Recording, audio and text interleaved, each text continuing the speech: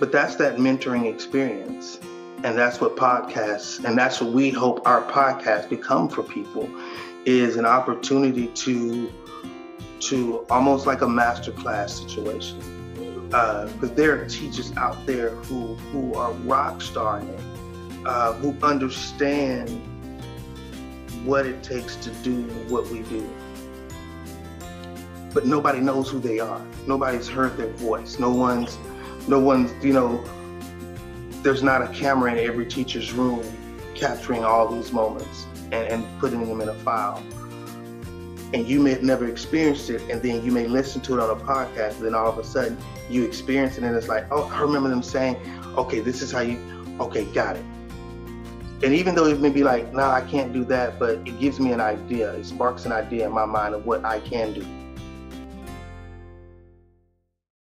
What is up, fam? Welcome back to Value Adds Value. My name is Kyle Krieger, and as always, I'm joined by my guy, Wilkie V. Law, on the podcast. This episode is a continuation of our last episode in which we started talking about how to prepare for the unknowns of the school year.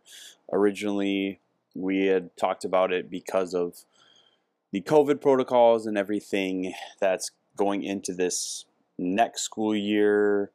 One we thought was going to kind of be post-COVID, but now we're not sure exactly what it's going to look like. But we got to the point where we realized that every school year is unknown. Every school year brings new kids and new challenges. So just talking about how we try to prep for that, and hopefully the lessons we share make a difference for you. So, we talk about knowing what you know, controlling what you control, and how to have contingency plans and skills. So we hope you enjoyed this second part of the podcast, this episode number 334.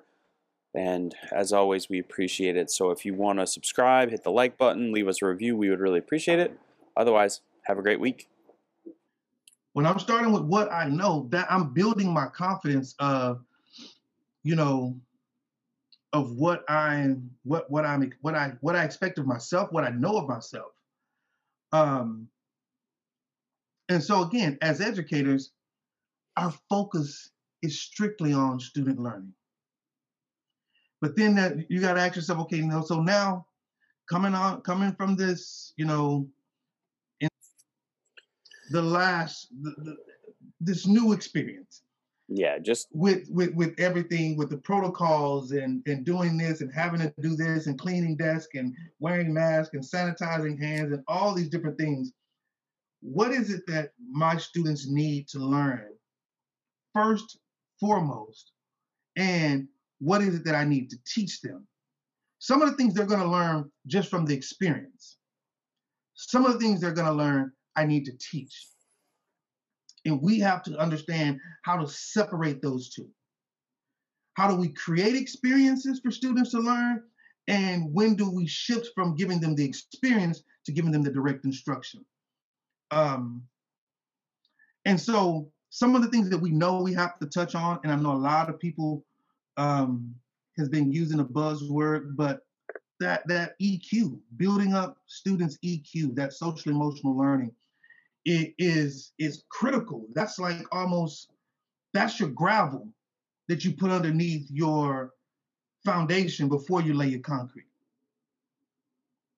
That's what's going to keep your foundation from slipping over time. It is that emotional learning. Like you can't learn when you're in turmoil. You can't learn when your brain, when that alarm is going off. You're trying to read a book, but somebody's car alarm is blaring in the background. It will frustrate you because it's hard to pay attention to what's in front of you when there's alarms going off behind you. So we have to kind of address that. I think first and foremost, that's a known that we know we need to deal with. Students, talking with my daughter's baby sister yesterday, and how, and with her baby cousins Sunday, they're ready to go back to school. They're ready to re-engage with their teachers and their friends, and so understanding that when they come back into this experience, we have to make sure we provide one that's safe, that's nurturing, and that allows them to grow into themselves. I mean, they've been locked up. Some of these kids have never been out. I had kids in my summer school who spent the entire last year virtual, and their first time being on campus was summer school. And so imagine some of those kids didn't come to summer school. Their first time going to be on campus is going to be... Well, and for me, I had 8th graders last year that didn't come back to campus at all, that their first time back, they're going to be at a brand new school. And most of them were going from our small charter school to big high schools. So that part. But what struck me in what you said, and it segues into the next point that we were trying to make,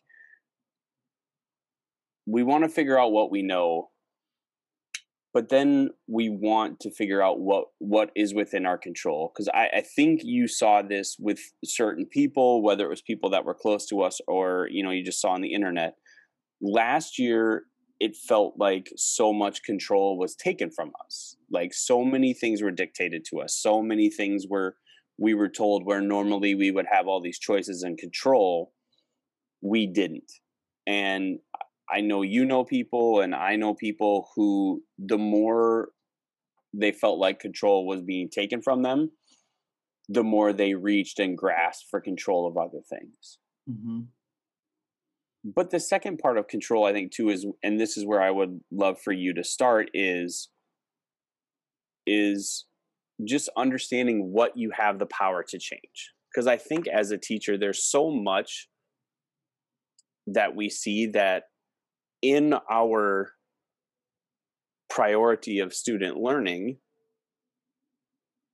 there's maybe so much we can't change about our teaching experience in the school we teach at. But there is a lot we can change when it comes, or that we can change when it comes to the student learning experience, the prioritizing of student learning. So I'd like for you to talk a little bit about, how do you figure out what's in your control and then go about actually controlling it, actually taking ownership of that? Start right here. You make a hand and you write down the things that you know you can control. I can control my mood. I can control my relationships. I can control my content knowledge. I can control my emotions. I can control, you know what I mean? Those are the things that I can control. Outside of the sphere of that, it's all unknown. But if I make sure I control those things that I know I can control, then everything else that appears to me will be dealt with by one of the things that I've already got under control. Those are your fire extinguishers. So when the fire comes up, the fact that I controlled my mood, the fact that I came here in the right mindset, this tells me that when somebody comes and they're trying to spoil my mood, I extinguish that. When it comes to sitting in professional learning communities where you're having to work and plan and strategize, and a topic comes up, because I've studied and I've prepared, when I get in there, if a fire rises, I can take care of that. So those things become your extinguishers. And they're different for everybody. But there are some core things that you can't control. No one can control my response to things. No one can respond. No one can control that. I have full control of that. And because I have full control of that, then for me, as I'm moving forward into my day, I'm holding on to those things like a fireman. I'm literally walking through in a fire suit because I'm like, yeah, okay, you're gonna bring it, but guess what? Okay, I gotta get my axe to pick down into it first then get in there to extinguish it, maybe burning under the sub level, but I'm going to get it. And so I think that that is our mindset that we have to do of putting the. And we did this in a PD one time. Dr. Skinner, our math middle school math curriculum head lead, she had us draw our hand out and write down the 5 things that we can control on a daily basis, and said everything outside of that is not ours to worry about. I love that analogy. And the thing that stood out to me really what you said is you're not trying to control more things. You're trying to use the things you have control of to deal with whatever situation arises. Right.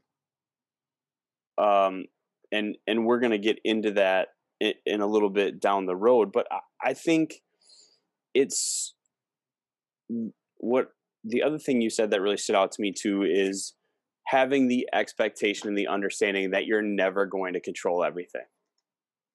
I think there are too many teachers that think that they can control a group of 15 to 30 people.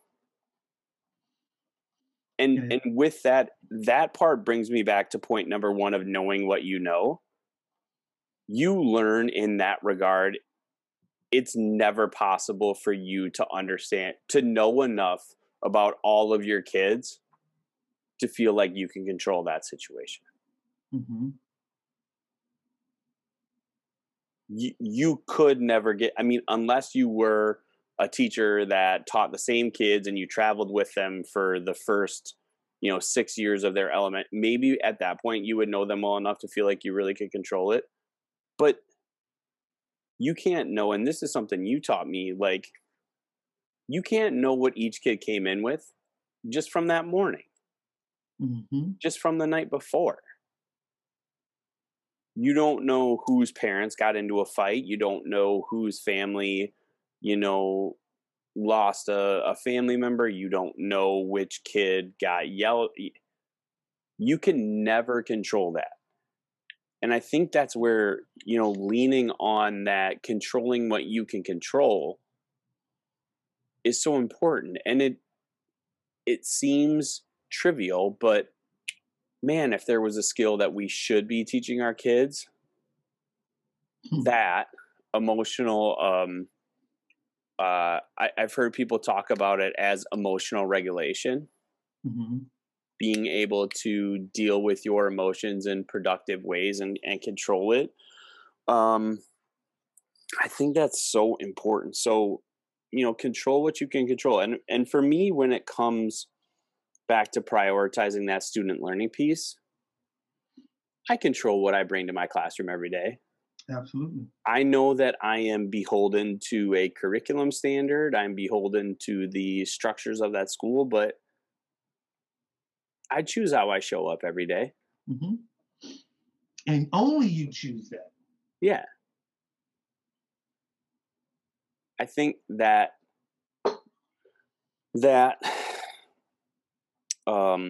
really is important.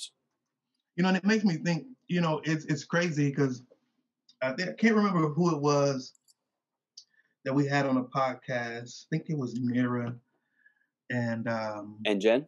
And Jen, who said that you can't have dysregulated people. You can't expect dysregulated people to regulate people. Deregulated people. Yeah, yep. That was Jen and Mira for sure, yeah. Okay.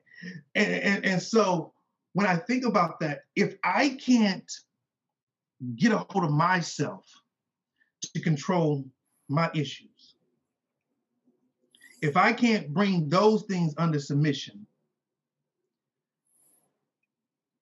how can I even expect to bring the things that are outside of my control under submission? It's insanity to think that would take place. That's insanity would say, I'm going to try to handle something I can't handle on my own. I'm going to work with somebody else to make sure that they're on time, but I'm always late. So it's like you have to get yourself under control first. Know what it is that you got, know what it is you're working with, and handle that in order to be able to do um, um, in order to be able to do anything. Which goes to our second point, which is that you always got to have, once you do that, that allows you to have your contingencies. Hmm. That allows you, even in the unknown. I was laughing with my wife because I was using some duct tape. And I said, isn't it interesting that duct tape has gone on every space mission? Duct tape. They asked the astronauts that, and they say that we take duct tape with us. Duct tape. Why? Because no matter what they say, duct tape can fix it all. And then I was watching a war movie, and they had duct tape. Somebody had gotten shot, so they literally slapped the tampon and duct taped the person up to keep them from bleeding out. I thought it was a joke and a farce until I actually asked somebody, and they say, no, that is a true use for tampons in the field. And proceeded to tell me a whole list of other things that they can do with tampons and duct tape. And it's like those little things, those contingencies that we need on our daily comes from those things that we can control. Yeah, it reminds me of a book I've been reading. There is an author and a TV host named Steve Rinella. He hosts a TV show and a podcast on Netflix called Meat Eater. It is a hunting show, but it's more than just like going out and hunting big game. They really try to teach the skills that are needed to go out and do backcountry hunts or whatever it might be. And he just released a book called Meat Eater Guide to Wilderness and Survival. And he broke these different, so he talks about shelter and water and food and all this stuff. And he broke it down into 3 chunks. Like, here are the things you need if everything goes your way. Here are the things you need if something kind of bad happens. And here are the things you're going to need if you have like, oh shit, catastrophe. And he said, it's your job as an outdoorsman to look at your situation and decide what is a problem I'm likely to have, what is a problem I could have, and hypothetically, what is my worst case scenario. Mm-hmm. And I think when it comes to contingencies, it feels like so many people jump to like, I'm a doomsday prepper. I'm this or I'm that. I store, 100 years of freeze-dried food in my house or whatever that might be. But a contingency, even just for me, being that it's summer, and the weather is changing up here, and this is the season where if we were going to get tornadoes, we would get them. We have a basement here, so I'm just thinking to myself, like, okay, if we come down to our basement and there's a tornado, and worst case scenario, like we can't get out of our basement, what's our next plan? Do we have food? I know there is food in our freezer that does not need to be cooked. Do we have water? Yes, there is bottled water down here that if we need to, but there's also a sink that hopefully you could get to. It's those type of things that you look at and you think of contingencies. But for me, and this is something I also learned watching good teachers, especially like you, and I will say, as much as she drives me crazy, Miss A had a contingency plan for everything. Everything. But when it comes to that student learning priority, for me, it's about having a few contingencies that will cover a broad range of situations versus having a contingency for everything. So when it comes to either contingency plans or the skills that you think are needed to have contingency plans, where does that start for you? So in that unknown situation that you're going to face on the daily when you teach kids, where does your contingency planning start? Again, it starts with what's most important: student learning. Always saying, what if the kids don't get it? Whether it's an emotional learning experience or a content experience. The question becomes, what happens if they don't get it? And I look at it and say, what happens if most of my class doesn't get it? And then I say, what happens if some of the class gets it and a few don't? Then I say, and it's crazy when you were describing what he wrote in that Meat-Eater Guide, I said that's how I think about my classroom. What do I do if everybody gets it? Because sometimes teachers have that oh shit moment and everything's going great. You teach a lesson and the kids get it, but you don't know where to go next. You're just dumbfounded. You're like, oh my God, what is happening? Have I been struck by lightning? But yeah, I mean, so then let's take it to the next one. So, I mean, because this is really the contingency, and we can have contingencies for student behavior and that different stuff. But I think that is something that really you just comes with learned experience. Mm-hmm. Understand behavior. So let's take the scenario where, a whole bunch of your class gets it, but a few people don't. So then what for you, what's the contingency there? Small grouping. I have it already built into it. Again, having a great mentor, Ms. Davis, she used to keep this tablet. And I used to always look at this tablet. Couldn't really read her writing. If she's listening to this, Ms. Davis, I'm sorry. You okay, Davis? You know that you're writing. She knew her writing. Like she would tell me, I'm not doing anchor charts. I write bad on paper. Kids don't want to see my writing up on an anchor chart. She would have kids do the anchor charts.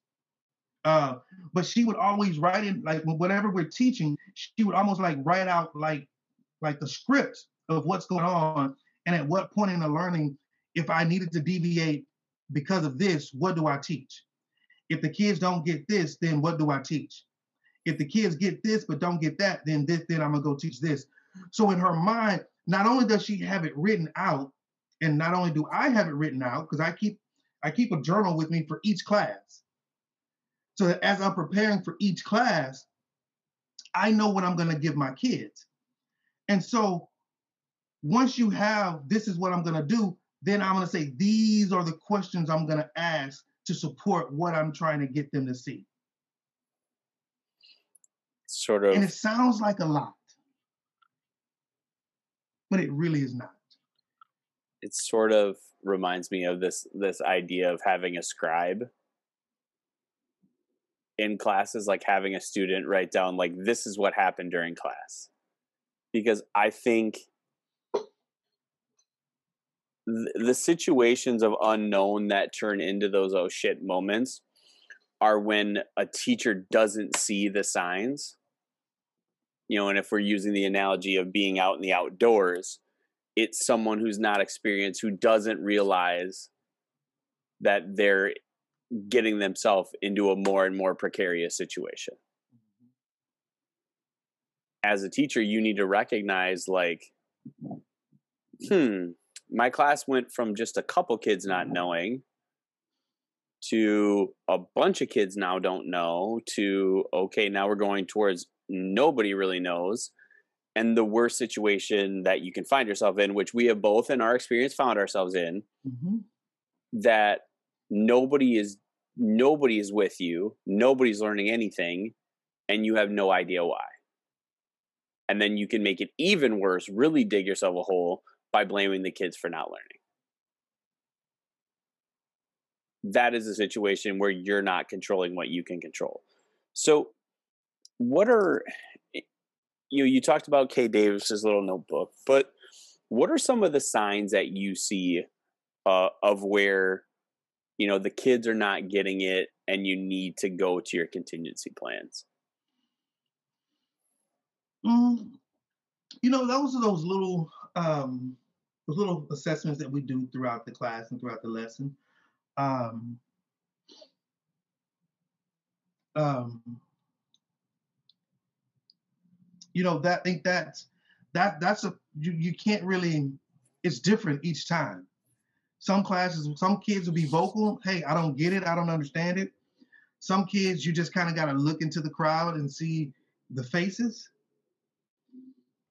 We've all been in that PD where somebody says something and you have this look on your face. You kind of look around and you see other people look the exact same way. And it's like, nobody really understood that. And then comes the text message. Did you know what that meant? Well, what is that?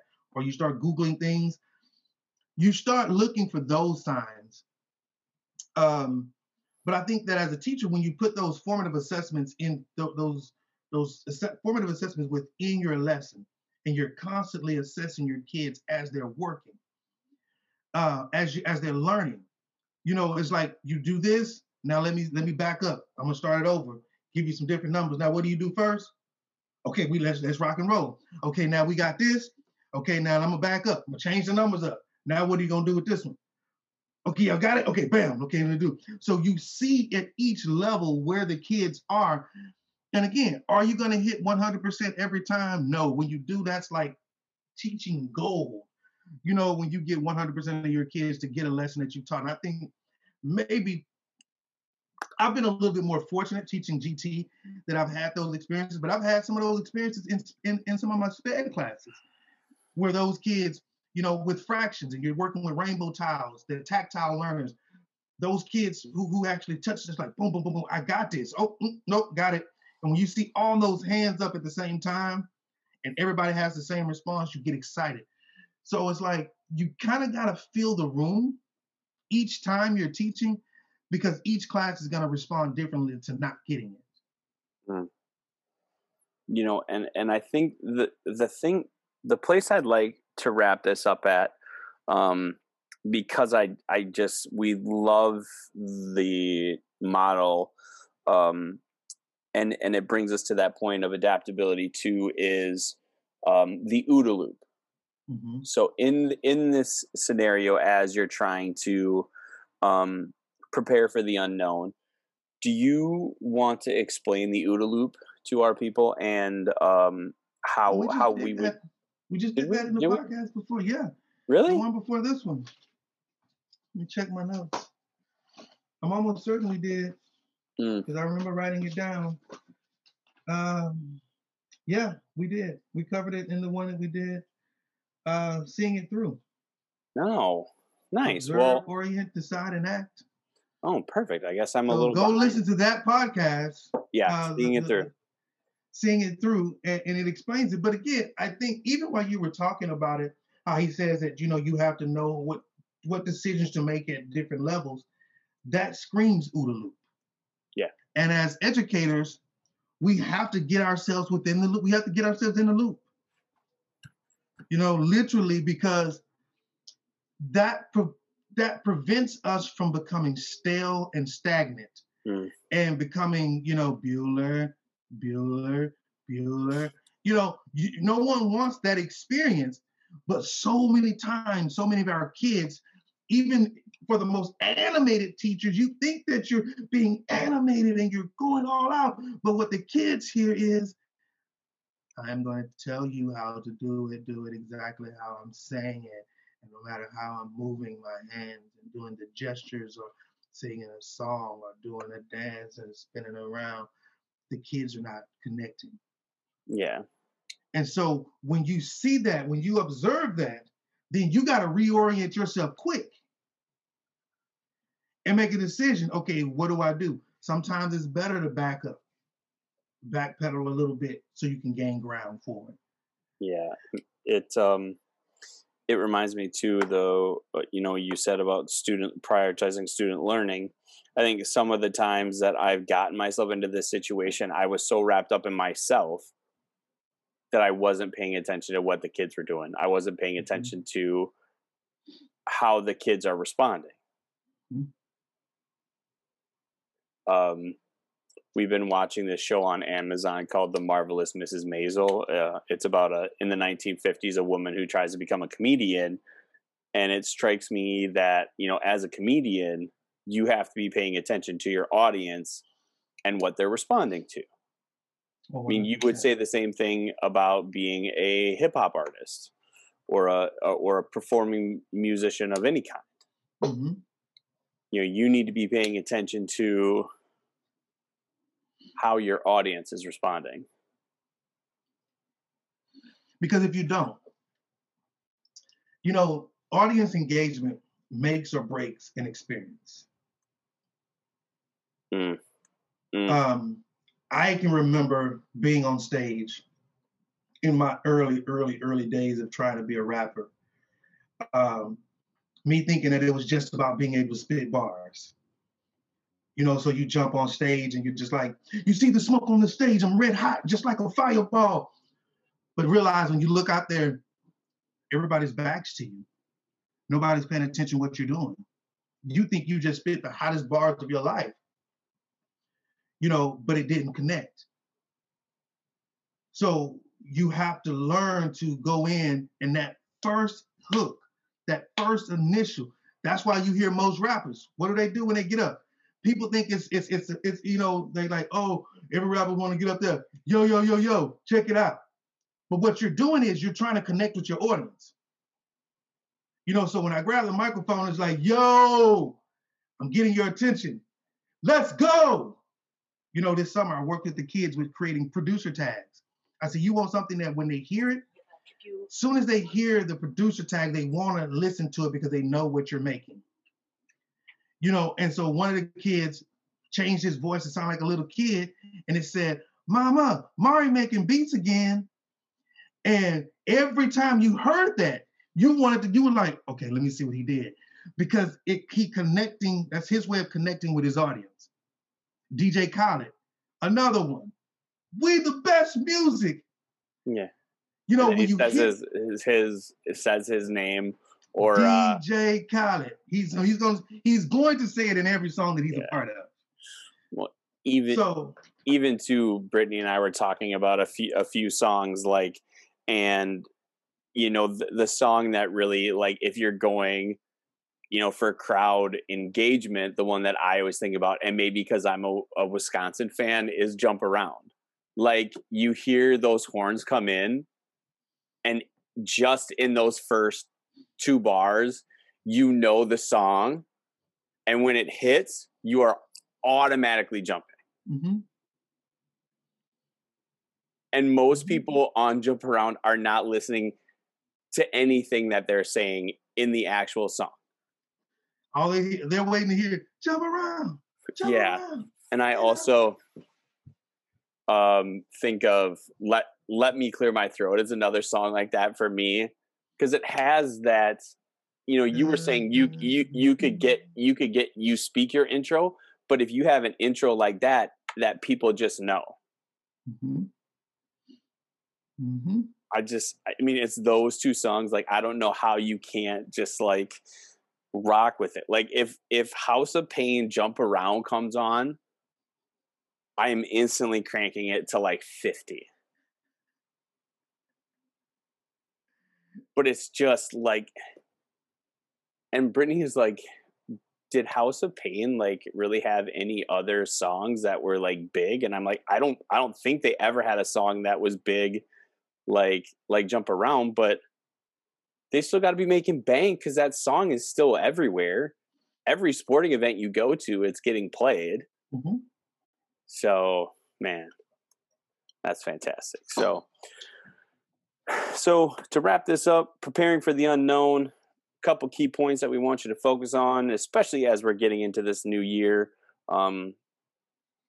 First of all, just because we're hopefully getting out of COVID, don't take this as a special year of, the unknowns. The year after is going to be an unknown. Every year you have is going to be unknown. So try to learn what you know what you know and know it well. Control what you can control. I really love Wilkie's, draw a handout and write on there the 5 things you can control And for me, I want to do that today because it forces you to really be specific with the things you can control when you only have a limit to 5 people. Mm. You can't write out 47 things that you can control.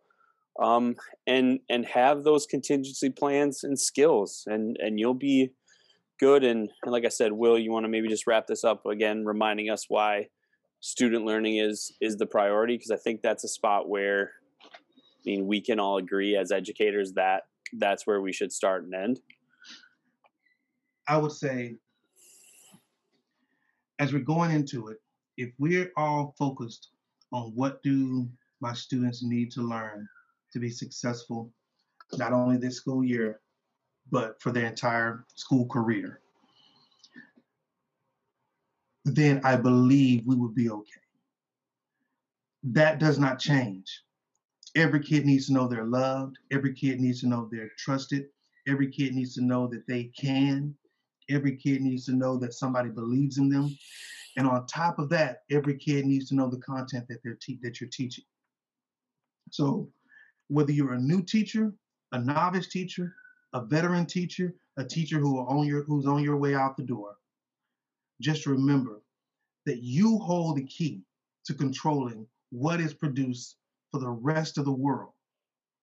And we say this all the time, we are the 1% that controls how the 99 responds. So if we want to make changes, if we want to see a different world, we want to see a different environment, we want to see a different community, it starts by educating our children properly, appropriately, and consistently. I hope you have a great year, and peace, love, and respect. Be sure to follow us on social at Value Adds Value, Facebook, YouTube, Instagram. You can find our personal Instagrams out there as well, but we hope you have a great week as we lead back in to the start of the school year. So this is episode 331, and we are out.